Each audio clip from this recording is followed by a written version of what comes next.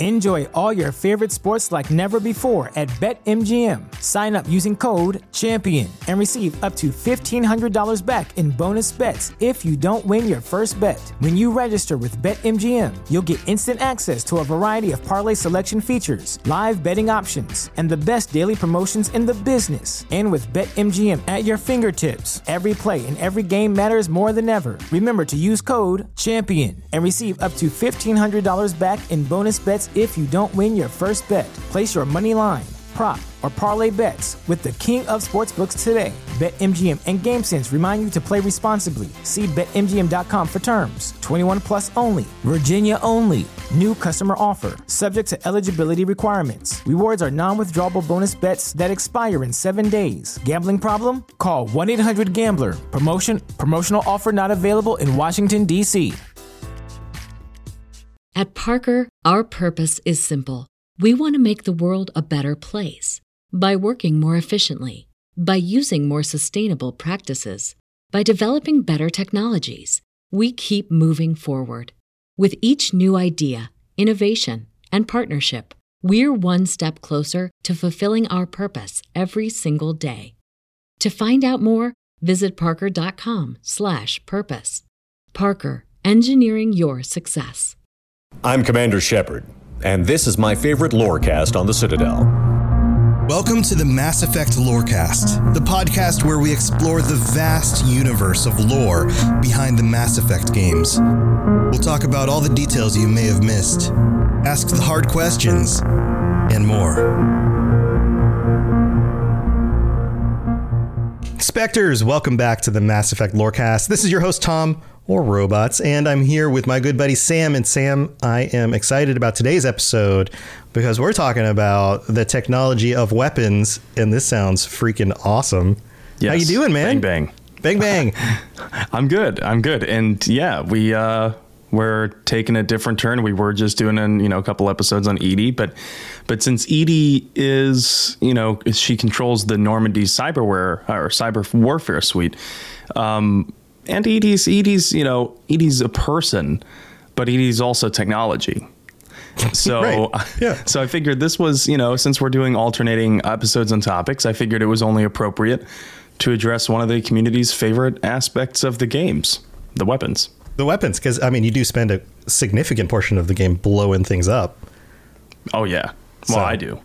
That's part of, sometimes I enjoy that stuff. Well, if I were to rank it, it would be blowing stuff up, talking to people, especially the people I want to talk to, not just everybody. Sometimes I'm just like, God, just move on with the conversation, right? But there are definitely people that you're like, oh, this is a character I like, or like, oh, this is really cool for the lore, And then walking down the hallways, and we all know that I'm not a big fan. I was going to ask where hallways and where elevators. On your priority list does banging aliens go? That's below conversation, because usually I'm pretty bad at making that work out.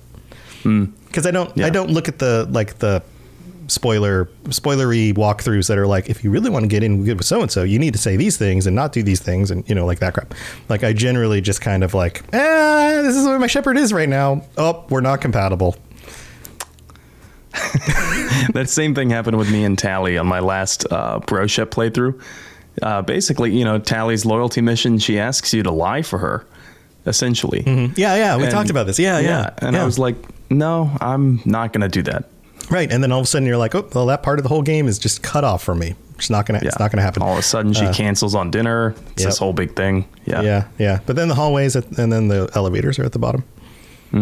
Yes, Mass Effect elevator ride. Yeah. So anyway, let's get into the things people actually want to talk about, or at least hear about on this episode. The small arms and weapons and stuff. Where do we start? So they definitely don't use black powder. However, a Mass Effect musket would be something of a meme, and I'd love to see it. Yeah, right. Special message to all you modders out there. And I'm glad that we're going to talk about the weapons, because more specifically, we're talking about the technology that drives them, the technology that makes Mass Effect weapons different than those in our own world. Right. Okay. So kick us off.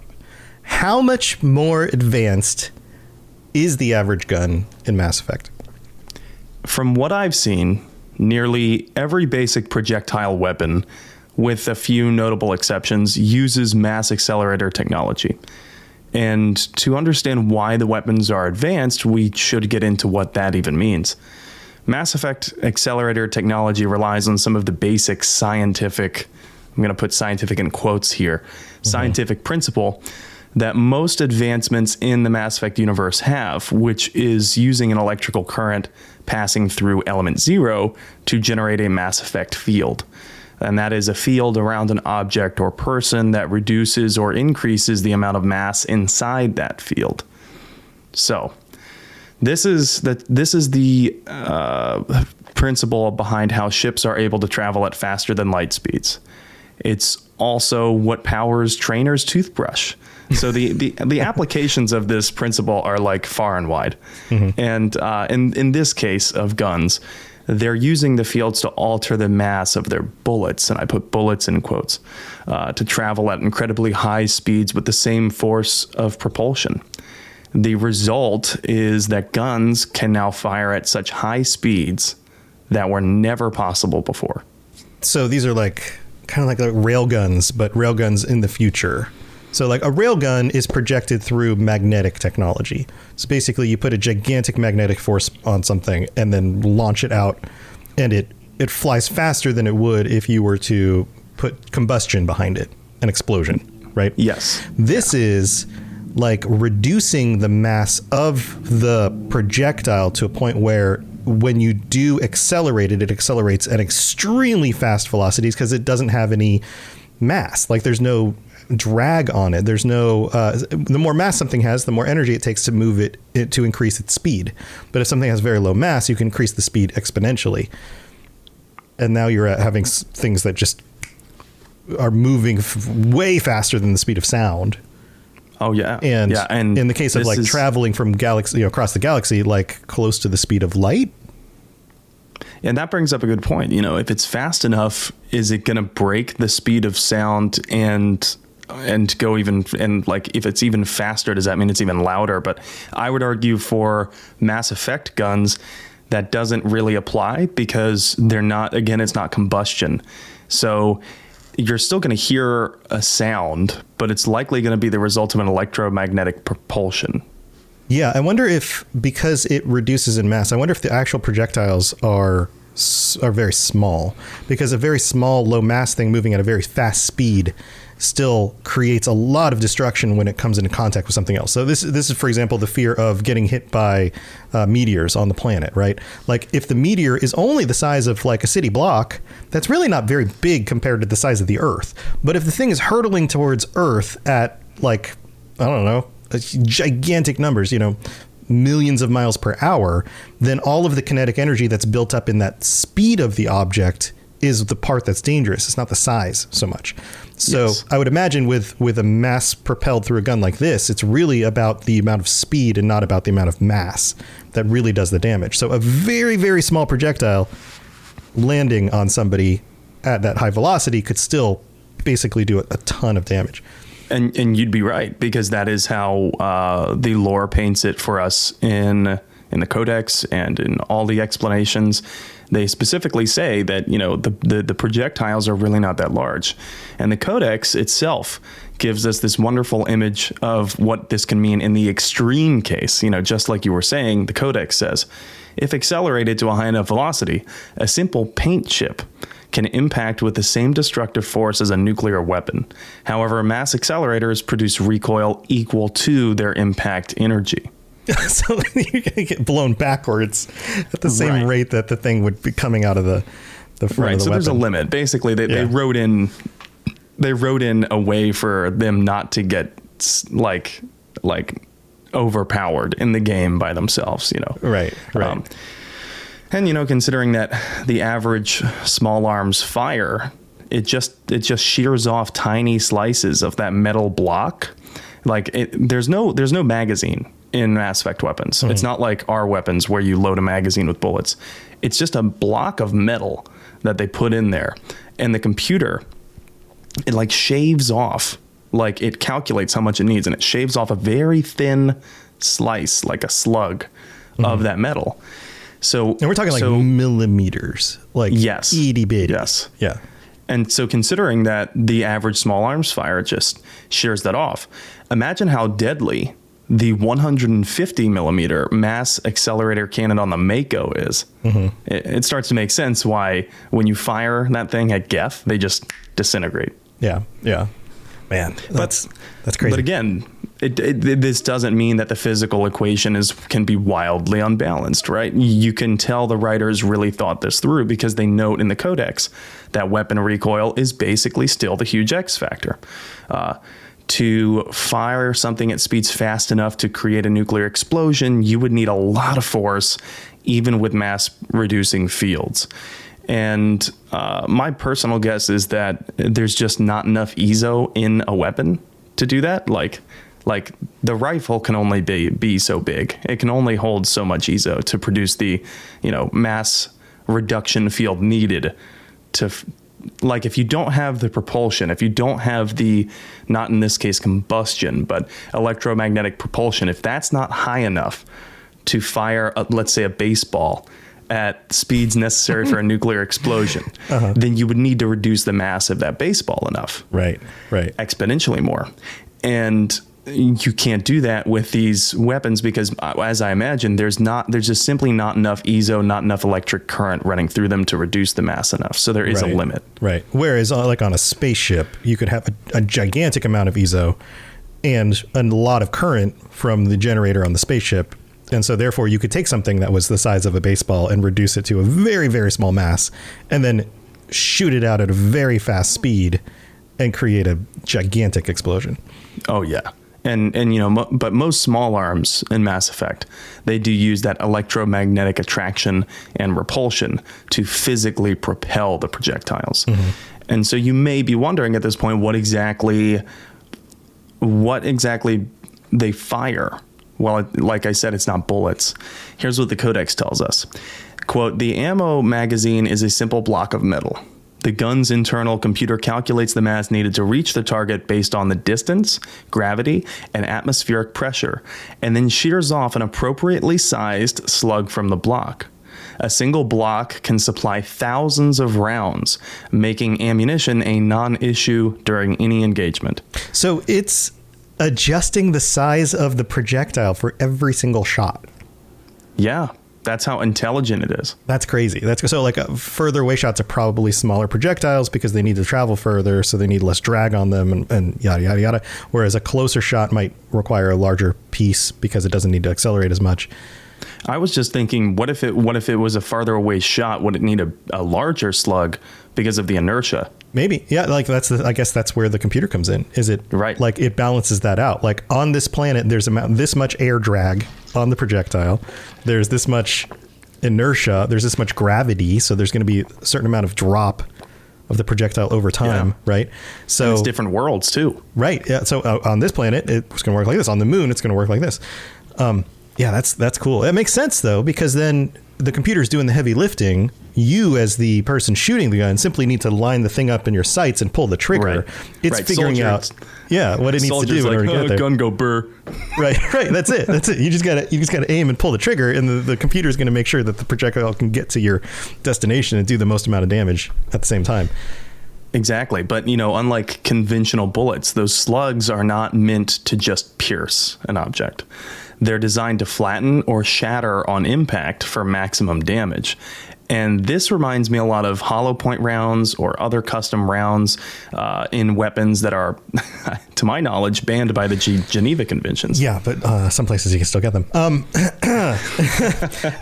So this means that like every gun has a computer inside it, right?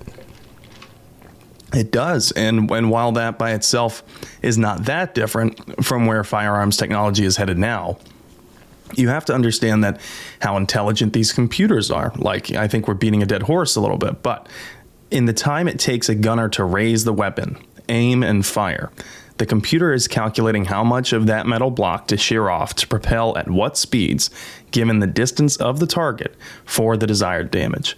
And on top of that, the lore tells us that it also compensates for gravity and atmospheric pressure on different worlds. Mm-hmm. So it's making all of these observations and calculations and all of these things literally in the time it takes to fire the weapon. So I wonder, are the guns equipped with devices that can detect the environment around them, or are they getting remote information from, say, the ship's computer or something like that before your crew even makes it to the ground? And I don't know that this is spelled out in the lore, but it's not. However, it might be, because there are weapons that the Andromeda Initiative takes with them. I think the X5 Ghost can function as a black box recording for explorers, because you can literally store your like audio logs in there. And if you needed to leave it behind for a black box recording, like someone coming by later could pick up that weapon and understand what happened to you. Right. So the weapon's computer is basically like a smartphone just on the weapon. And right. And it does link with the Omni tool. Yeah. Yeah. So, yeah. I just wonder, though, is like, does each gun individually test the atmosphere around it? Like, does it have like a sensor on the gun that's like, oh, this is the density and the composition of the atmosphere? Or like, a gravity meter that can detects it? Or is it generally common enough, like anywhere you go on a planet is going to be within a certain range, a certain acceptable mathematical range of variance, if it's like the guns just sync up with the computer on the Normandy or whatever, right? And then you drop down to the planet and the guns know, like, oh, this is the nearest body that we're on, like this is the nearest place for us to be going. It just grabs that information from the main computer. Well, in Mass Effect 1, I think it would be a lore-friendly explanation. We're definitely speculating here. Yeah, but yeah, we're out on a limb. Explanation if we said the Alliance calibrated those settings before they sent soldiers down planet side for a mission. But in Mass Effect 2 and 3, I mean, EDI could do it for you remotely. Yeah. So yeah, I think with EDI it would be a non-issue. And some weapons have even better targeting software. The top of the line weapons, the Codex tells us, can fire on a target in a howling gale, and it still feels the same as it does on a calm day on a practice range. That's crazy. I wonder how that works. Like, because if you're shooting at something at a distance, you have to point in a slightly, like, does the nozzle of the gun bend in order to compensate? I would imagine it shoots it faster, shoots it harder. I see. So that there's less time for the wind to even impact it. It's like a even smaller projectile moving at a faster rate means that there's less time for the influence of the environment. Yeah. That's crazy. Yeah. This is really, really cool stuff. But you know what? We've got a mid-break. We've got to thank our patrons, and we've got to talk about the patron chat, which is coming up next week. So let's go do that. Then we're going to come back and we're talk more about these awesome weapons. I am so excited about our sponsor this week, Marvel Strike Force. I freaking love Marvel Comics. Growing up, I collected comics and the trading cards, and I've seen pretty much every Marvel movie they've made so far. So if you're into Marvel like I am, go check out Marvel Strike Force. This is a mobile squad RPG. You can collect and unlock all the different heroes. You fight against supervillains. There's a campaign, there's a blitz mode, there's an arena, there's a constantly evolving meta. And right now they're celebrating the Deadpool anniversary event. This is a mission from Strike where you log in the first time and you unlock this generous gift containing character shards, an anniversary diamond orb, gear, a bunch of other items. It is absolutely the right time to jump in and try this game out. Click the link in the show notes to download it now, and then use the promo code MAXPOOL, MAXPOOL, MAXPOOL. Don't miss out on all the free stuff, and thanks again to Marvel Strike Force for sponsoring this episode. At Parker, our purpose is simple.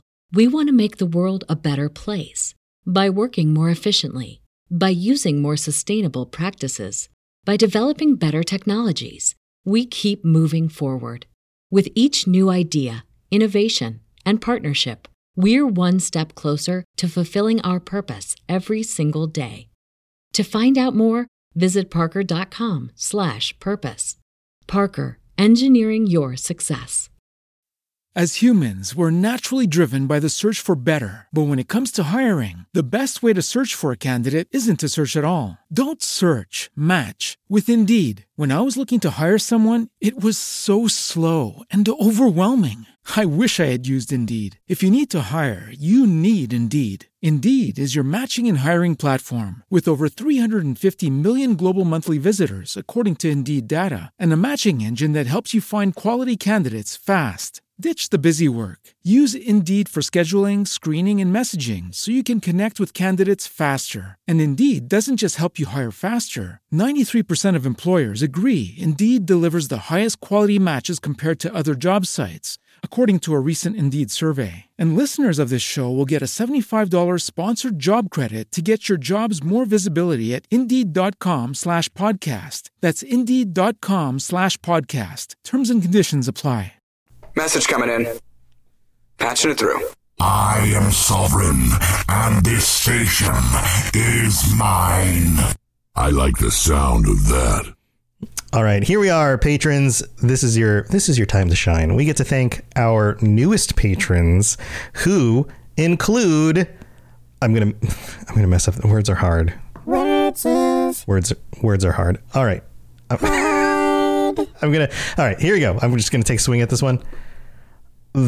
Thaliaris, I think. Thank you for signing up and joining us, Thaliaris, and Commander Frosty, and we have one of our patrons, Jillian B, who upgraded this last month. So thank you to all three of you guys. Welcome to the Patreon, new patrons.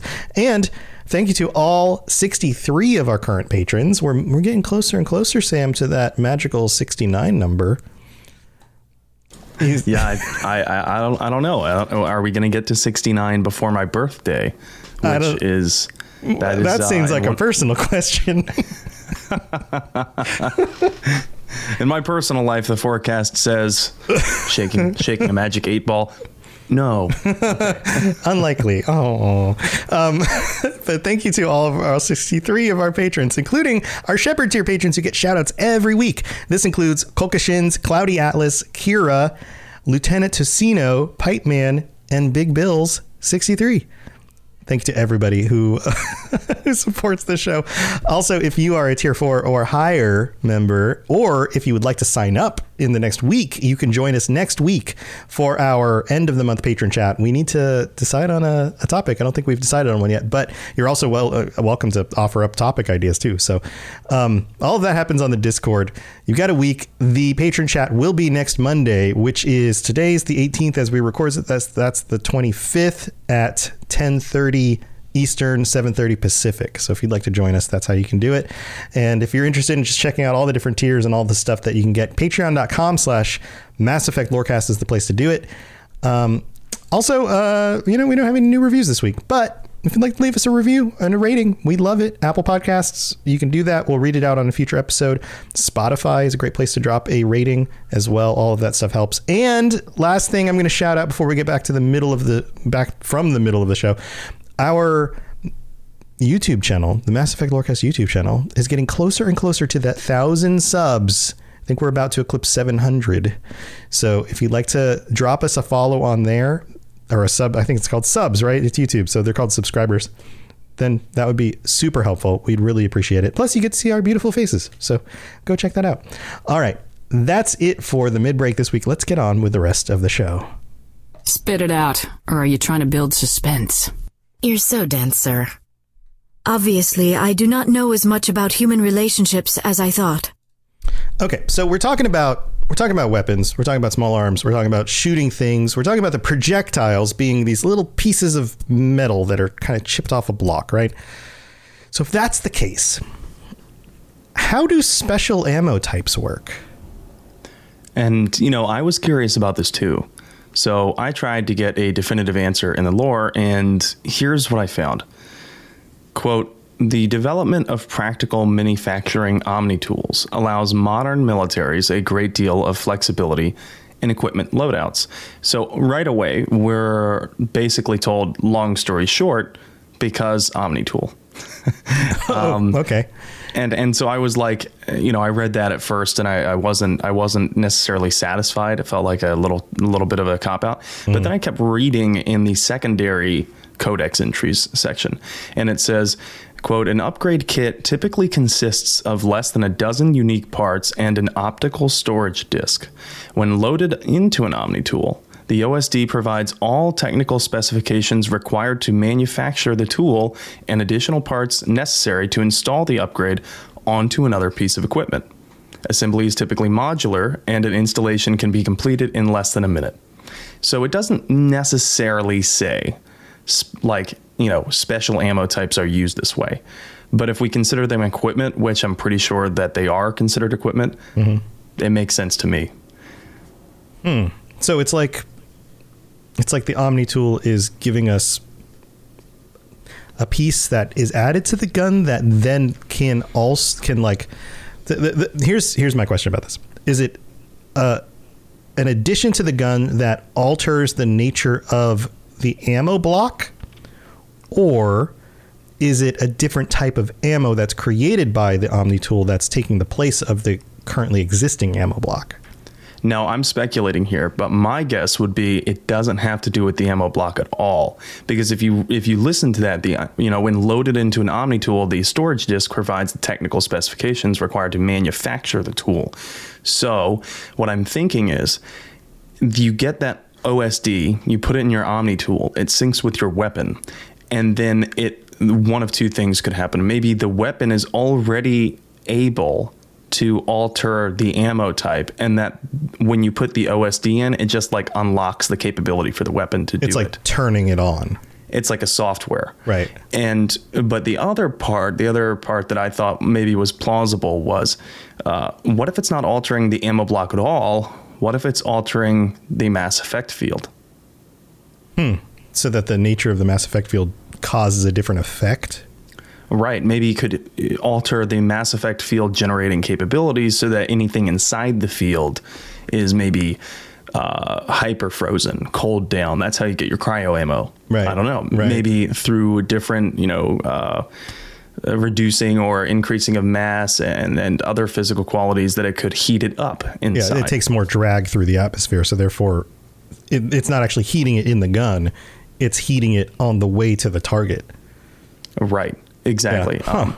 And so at least this is what I saw for small arms. And if we take a step back, I think this is a pretty fourth wall breaking explanation, because if you think about it, that is exactly how the game devs program your weapon to say switch to Inferno ammo. They literally wrote a line of code right. that gets triggered when the player turns it on. And so if we're right in inferring this entry from the codex, that is how Shepard turns on the code from their Omni tool, and then all of a sudden now they have this new kind of ammo, we are telling the game to tell Shepard to turn it on. Right. So it feels a little bit like, the guy sitting at his PC playing a game, and then you look at the screen of the PC and it's the guy playing the game. Right. Yeah, it's all just mirroring everything else. Yeah. Right. And it's also, I think the same would go for tech armor, because your Omni tool can manufacture these things, right? It just needs the right resources. It needs plastics, ceramics, or the technical specifications that are dictated by the optical storage disk, So right. Interestingly, a secondary codex entry also tells us that soldiers should be able to fabricate upgrade kits from virtually nothing. Here's what it says. Since Omni tools are designed to use common battlefield materials, salvage materials, such as plastics, ceramics, and light materials, rendered into semi-molten Omni gel for quick use, it is quite possible for a trained soldier carrying upgrade kits to customize gear on the battlefield to fit the current tactical situation. Yeah, it's still vague, but it's vague. It leaves a lot of opportunity for this could be updating your ammo or updating, this piece of armor. Right. Yeah. You just need the plastic, ceramics, light materials, you name it. So right. You just can MacGyver it from whatever situation you're in. You're like, it sounds like I found myself in a blown up kitchen. I'm just going to grab all the dishes over here and turn them into Omnigel, and now I've got upgraded armor. Right. And so like, that's exactly what it sounds like, that as long as you have those basic components, the Omni tool is like, I can work with this. Right. let me just MacGyver something real quick. Yeah. So, but that being said, can you remember any Mass Effect game where you just looked for resources and then could create the upgrades themselves, and as opposed to finding the upgrade items? Yeah, no. I mean, there's Omnigel, but it doesn't exactly do that. So maybe we should have been able to create, quote unquote, create upgrade kits from given amounts of those resources that we've recovered through the game. Do you think maybe there was like a crafting system that was originally considered? Yeah. And then they're just like, we don't have time to implement it. Maybe that was a previous idea that they had before just letting us find and pick up items starting in Mass Effect 1. Yeah. And that's kind of exactly what I thought when I read that. This explanation in the writing would have made a lot of sense for an original game mechanic that may have been taken out. Yeah. Or maybe, in universe, we are actually picking up the resources when we loot that crate, when we, break into this safe. We're actually just picking up the resources. And the Omni tool in real time is telling us which items can be created from these. Right. So we're not actually seeing the mechanics. We're just seeing the end result. Exactly. Yeah. Okay. So given how these small arms function, it sounds like whoever had more ammo and could fire faster could just overwhelm shields and win. Well, it's interesting you should say that, because this is also the lore's reason why we switch from Mass Effect 1's system of heat sinks to the normalization of thermal clips in Mass Effect 2 and 3. So while ammo was a non-issue, like the Codex says in Mass Effect 1, that meant that it wasn't really about who had more ammo, but being able to lay down heavy fire more continuously for a longer time meant you could overwhelm enemies' shields quicker. So why not just more durable heat sinks instead of thermal clips? That answer comes from the Geth. During the Geth War through Mass Effect 1, they performed mathematical analysis on their combat logs, and what they found was the same conclusion you had mentioned. More sustained fire without having to pause to vent your weapon or fire slower to manage that heat meant that you could win. You could win engagements. You could break shields. Yeah. Exactly. Yeah. And if you can break your enemy's shields before your shields get broken, then they're dead. Easy. Yeah. So the Geth made disposable heat sinks, aka thermal clips, because soldiers wouldn't need to pause or slow down to manage the heat. And following the Geth attack on the Citadel, now this part I'm guessing the timeline wise, but this is what happened. I'm guessing enough Geth had died from around the other races in Citadel space that their leftover technology was reverse engineered, because the lore tells us that in the 2 years after Shepard died, the entire arms industry underwent this massive shift. The manufacturers eventually adopted thermal clips as standard, with a soldier being able to eject and swap the clips in under a second. And when I read that in the lore, my first thought was, well, of course the arms manufacturers are going to adopt this. It sounds a lot more lucrative, doesn't it? Right. Well, replaceable parts, you're going to pay more for them. But it also makes sense that you don't have to wait for something to cool down. You just eject the hot one, put a cool one in, and keep going. So it would definitely. Yeah, it would. You probably couldn't afford to slow down the pace of combat in unforeseen circumstances. Right. Like, I just got flanked, but I'm waiting for my weapon to cool down. Right. Yeah. No, I just pop a new clip in and I'm ready to go. Yeah, it makes sense. Yeah. Makes sense. So I know the answer is probably a lot more arbitrary, but what do we know about how they came up with the designs for the weapons? Well, we know a lot less, in short. And first of all, before we move on, I do want to say that the reason with thermal clips and heat sinks that we just talked about, that's the reason that we're given in the lore. That's, of course, in real life, the answer is a lot different. It's that it sped up gameplay and it made more fun. Yeah. That's the answer. But in terms of the lore, that's what it tells us.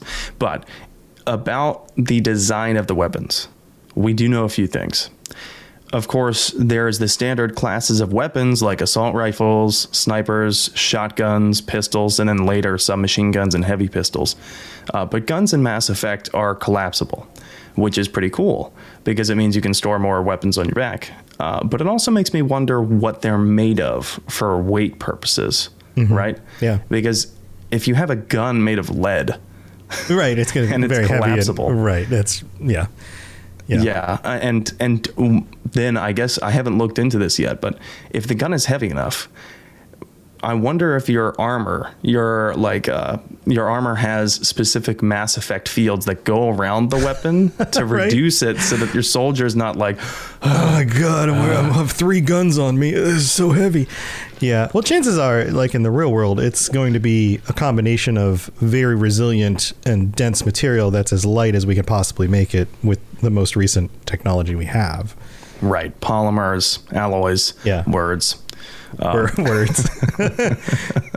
And you may also notice that most of the original weapons in Mass Effect have this arch design. It's an arch design. Look on the piece that's right next to the shoulder mount. Mm-hmm. And I noticed this because I have this book, The Art of Mass Effect. And there are all these different concept art and all this stuff. And I noticed a similar trend because it pointed it out. The art team did in their book that all of these weapons have a very similar arch design. Like it's just like a shallow arch. Kind of a concave shape to it. And where else do we see this? Well, we see this in the Mass Effect logo itself. Convex? Did I mess that up? Oh, you're right. Yeah. The crest of the planet. Yeah, that's what it's supposed to be. And so it's also present in so many other ships and architecture and more in the games that when I noticed it in the weapons, I was like, I've been playing this game for 15 years. How have I not noticed this before? But yeah, it's pretty cool that they incorporated that design there starting in Mass Effect 1. And then from the beginning, the art team decided they decided to give most weapons 2 barrels, not for functionality, but just for a futuristic, this is different aesthetic touch. Really? That's why? Yeah. Yeah, so most weapons don't use their 2 barrels, but if you look, most weapons do have 2 barrels. And this design choice continued into Mass Effect 2, despite that the art team says that they made a concerted effort to make their weapons in Mass Effect 2 look less futuristic. They didn't want them to look as futuristic in Mass Effect 2. Why? They wanted to broaden the appeal. Right, more relatable by people as like, oh, this looks like a gun, rather than just this looks like a space shape. Right. And they wanted, and I think that confirms what a lot of hardcore Mass Effect fans already thought. One was hardcore sci-fi, and then they toned it down a little bit to appeal to the masses because they're like, okay, you sci-fi weirdos, we need to bring the normies in for more money. Right. Yeah, of course. So wait, so does this just go for human weapons or every race? Well, by Mass Effect 2, the art team said that they had made Citadel species weaponry look similar because they wanted to convey that most species were getting weapons from the same suppliers. Mm-hmm. Everyone except for the Collectors and the Geth. I wonder if that was because they wanted to or because they didn't have the time to produce different looking weapons for every race. Yeah, that multiplies the art demand. Yes, and I cannot imagine what their timeline was like after EA bought BioWare. Yeah, we do. There's definitely a sense that like 2 and 3 definitely were limited on when they needed to be out for release and all of that. So, right. Yeah. Or maybe the art team is being completely transparent and that they genuinely just wanted it to look the same to convey multi-race corporations. The art team did make a distinct departure from that, though, in Mass Effect 3, because they tailored each race's weaponry after design themes already apparent in that race's ships, architecture, and armor. A key example of this is as soon as you land on Zerkesh in Mass Effect 3, you meet up with Paddock Wicks, who, fun fact, named after one of the writers, Patrick Weeks. And he fires a Salarian pistol when Cerberus invades. And the Salarian pistol looks incredibly different. We've never seen a pistol like this to this point in Mass Effect at all. And the art team commented on this pistol in that book. And they said that they took the elements visible in the pistol, which are rounded edges and very circular elements. They're not hard angles. Yeah. And they said that they took those elements from Morden's armor. Makes sense. It's not uncommon to take themes and kind of use the themes through, like in fantasy, it would be like, this race has these themes in their architecture, but that also shows up in their armor designs and their weapons. Like, this is the space equivalent of that. Oh, yeah. And you can tell with in Mass Effect 3, you can tell that is the case with a lot of Turian equipment and Quarian equipment as well. Mm-hmm. A lot of electricity kind of themed things involved with the Quarians makes sense, because who have they been fighting for a long time? Well, they had, their main enemy was the Geth. Right. So you would want to engineer your weapons to be primarily electric. And the same went for Mass Effect Andromeda, with Milky Way originating weapons having distinct differences in appearance than those from the Helios cluster in Andromeda or the gear from the Remnant. So very, very cool choice. I'm glad that they allowed more bandwidth for the art team to keep that level of consistency.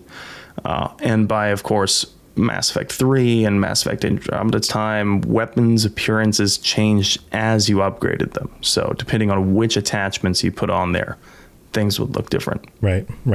Well, this has been very, very cool. I know we've got some other things to discuss next time. Where are we going in the next episode?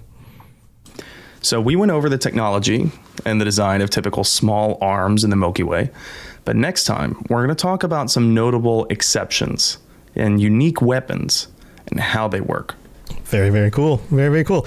Well, guys, this is we're going to wrap up the episode here. Thank you for joining us. Sam, you have anything you want to shout out? Anything cool stuff going on?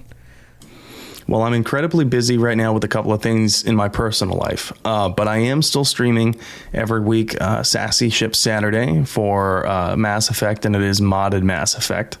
And I'm also streaming on Thursdays Dragon Age. I finally finished the Fade for the first time. That is a huge relief. And so I'm happy to get on with the rest of the game now. But those are Thedas Thursdays. And I'm streaming occasionally on Mondays before we air this show live on Twitch, but it kind of just depends on how much time I have after I'm done with the notes, and do I need time to eat dinner, and yada, yada, yada. Sure. But anyway, you can get all those streams at Twitch. You can follow me at N7 The Legend. Awesome. Yeah, I've been streaming more lately too. I've been playing lots of different things. I've been trying out different mods, like the Skyrim Together co-op mod, and you and I played Elden Ring co-op the other night. We're going to do more of that whenever you get a little bit more free time. And if you want to join me for any of my live streams, then come join over on the Robots Radio channels. There's Robots Radio YouTube, there's Twitch, there's Facebook. I restream to all those locations. So you just pick the one you like the best, and you can watch over there. So that's what I got going on. We are going to head out, but if you're here for the live stream, don't go anywhere, because we're going to move right into another episode, double recording Mondays. So stay here for that. And until next time, stay safe out there, everybody. We'll see you later. Thanks for tuning into the Mass Effect Lorecast. We'd love to hear your opinion and thoughts on the lore of Mass Effect.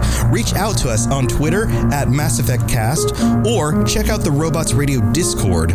Also, you can send us an email at masseffectlorecast@gmail.com. At Parker, our purpose is simple. We want to make the world a better place by working more efficiently, by using more sustainable practices, by developing better technologies. We keep moving forward. With each new idea, innovation, and partnership, we're one step closer to fulfilling our purpose every single day. To find out more, visit parker.com/purpose. Parker, engineering your success. As humans, we're naturally driven by the search for better. But when it comes to hiring, the best way to search for a candidate isn't to search at all. Don't search, match with Indeed. When I was looking to hire someone, it was so slow and overwhelming. I wish I had used Indeed. If you need to hire, you need Indeed. Indeed is your matching and hiring platform with over 350 million global monthly visitors, according to Indeed data, and a matching engine that helps you find quality candidates fast. Ditch the busy work. Use Indeed for scheduling, screening, and messaging so you can connect with candidates faster. And Indeed doesn't just help you hire faster. 93% of employers agree Indeed delivers the highest quality matches compared to other job sites, according to a recent Indeed survey. And listeners of this show will get a $75 sponsored job credit to get your jobs more visibility at Indeed.com/podcast. That's Indeed.com/podcast. Terms and conditions apply.